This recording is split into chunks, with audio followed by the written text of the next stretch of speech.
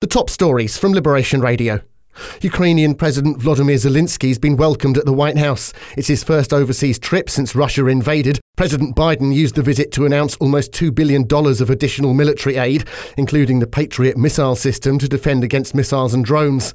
And the UK is facing challenging days as paramedics strike. People are being advised to avoid contact sports and heavy drinking as ambulances respond to only the most urgent 999 calls. Locally, Condor are warning there'll be travel disruption over Christmas. 50-knot winds and 5-metre waves are making sailing difficult.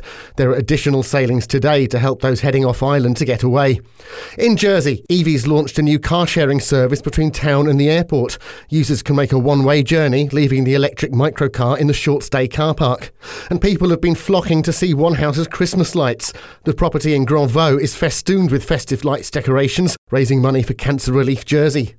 In Guernsey, parents are being asked not to overwhelm A&E with children who have mild strep A symptoms. That's as some antibiotics are in short supply. They want to keep them for more severe infections. And the van stuck on the beach at the Pickerel has been removed. It had been stuck for 6 days. It's now been scrapped. That's Liberation Radio News, sponsored by Skipton International. Make your dream home a reality at skiptoninternational.com.